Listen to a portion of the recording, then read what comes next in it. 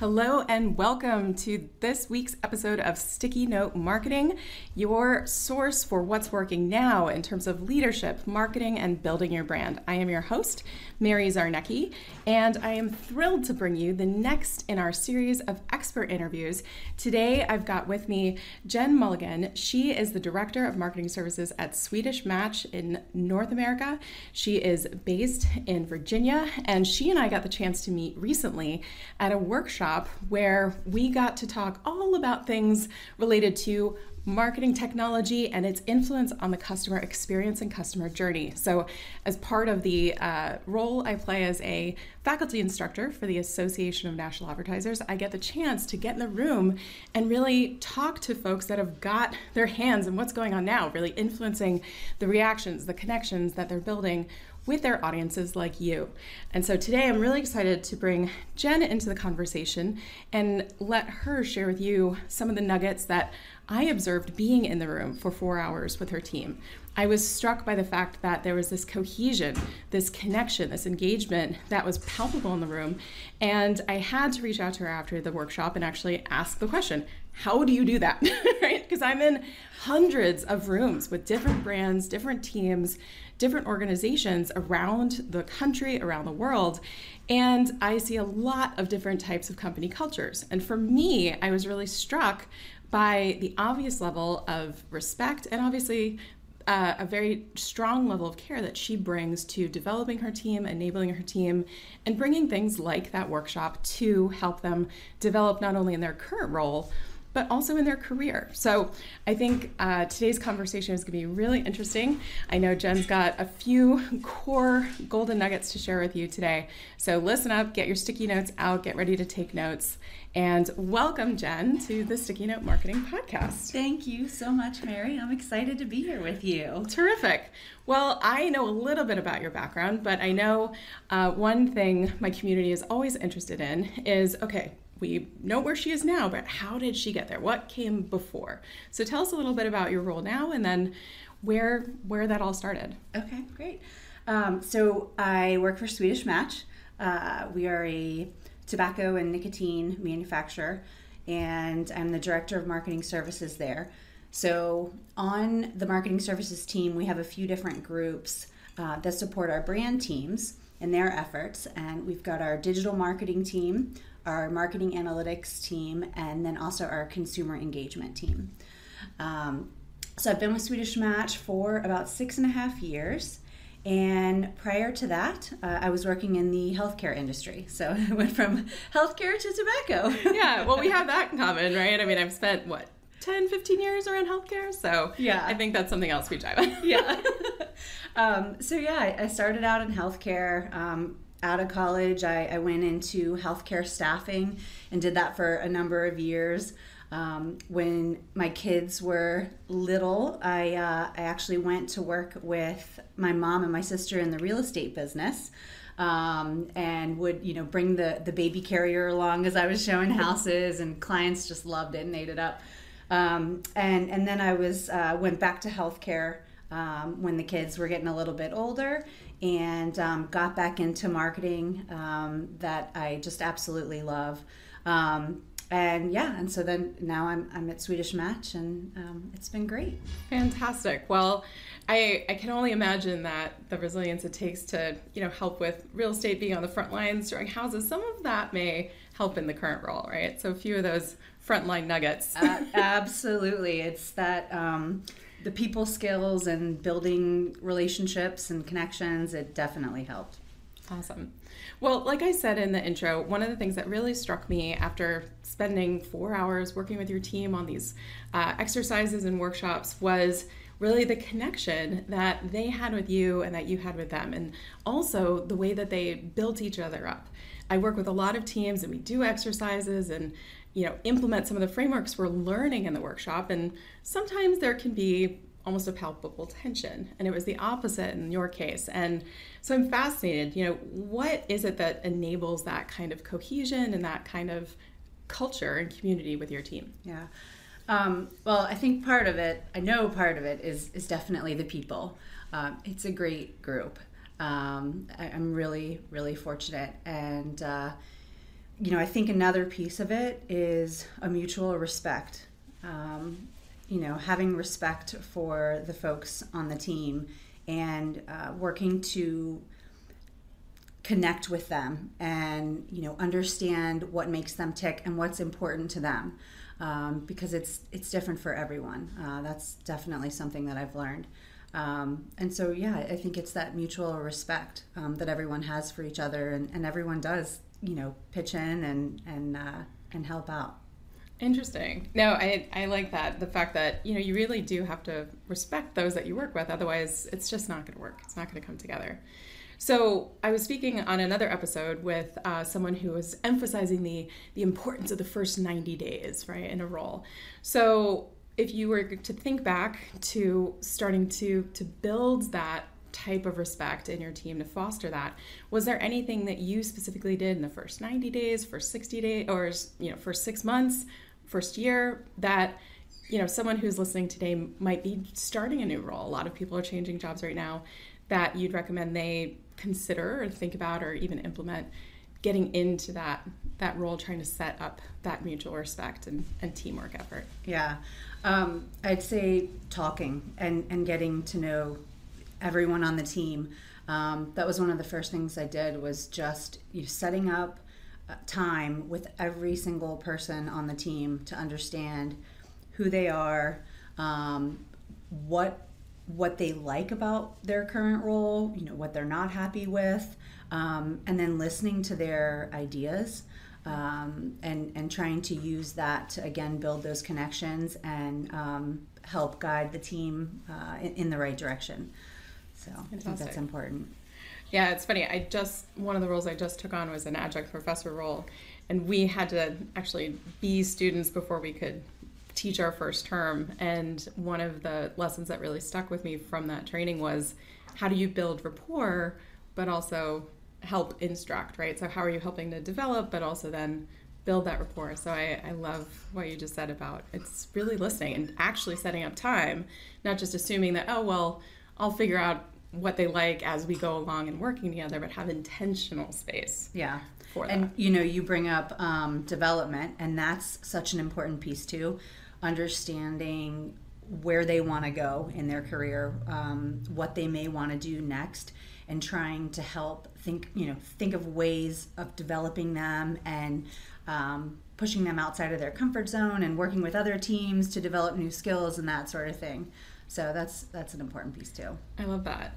So as you're going along, so continuing this role, obviously you're getting people new on the team. Some people may have been there for decades, right? What do you do to make sure that conversation continues, right? So that maybe as their goals change or their life dynamics change, how do you stay up to date with that? Do you have a regular cadence? What do you recommend? What are you seeing as a best practice? Yes, so we at Swedish Match, we have our performance improvement plan, where we're setting goals and talking through accountability. And I think there are some teams within the organization, as with any organization, where the manager is not really behind that or passionate about it and following through with that. And that's something that ever since I have been with Swedish Match and in my prior roles before coming to Swedish Match, I have been lucky enough to always have a manager that feels strongly about doing that and sitting down and having those discussions at least twice a year.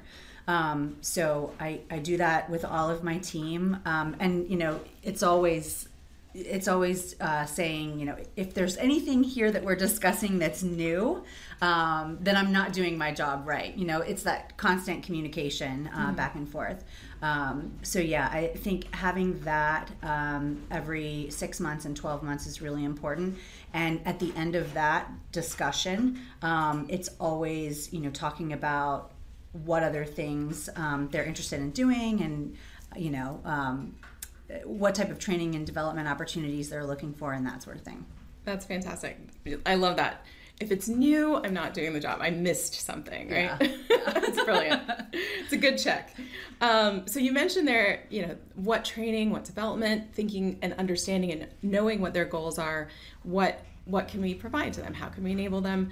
Obviously, I know that you support them through the training available and membership available through the ANA. What else have you seen as great opportunities to bring that continued development to your team? Is there anything that you're seeing out there that's also really working for them? Well, through the ANA, there's the webinar options, and then also, bringing in the facilitator. We're working with some other partners as well that have the, online learning systems, and also bringing in facilitators through those other platforms as well. And also conferences, trying to get folks out and networking with other people and really trying to encourage them to learn about new tools that are out there, and bringing them back to see if it's something that we should be investing in. I love that. Yeah, it's a fun time right now because we've got some conferences that are back live, some are virtual, some are hybrid. Yeah. So we can kind of participate at all these different levels. Yeah, which has been really great because there are some folks that are so ready to get out there, myself included. And then we've got folks that are, not quite ready. And so they've been doing the online trainings. So it's been really helpful that now there are those options for online. Definitely. Well, I have to applaud because, coming from healthcare and being in regulated environments, at different points in your career, I know from my experience, working and having to deal with medical, regulatory, legal, and all of these different things, markets change, right? To be honest, I don't think anyone's working in a marketplace right now that we aren't constantly experiencing change. But when you're working in a regulated environment, it's even more important to stay up to date. So I think encouraging your team like that to, talk to colleagues, talk to others in the industry, get out there, whether it's virtually out there or physically, is a great way to stay up to speed on what's truly going on, because we can get so entrenched, at least in my experience, in our bubble, that we might miss something. Yes. So awesome.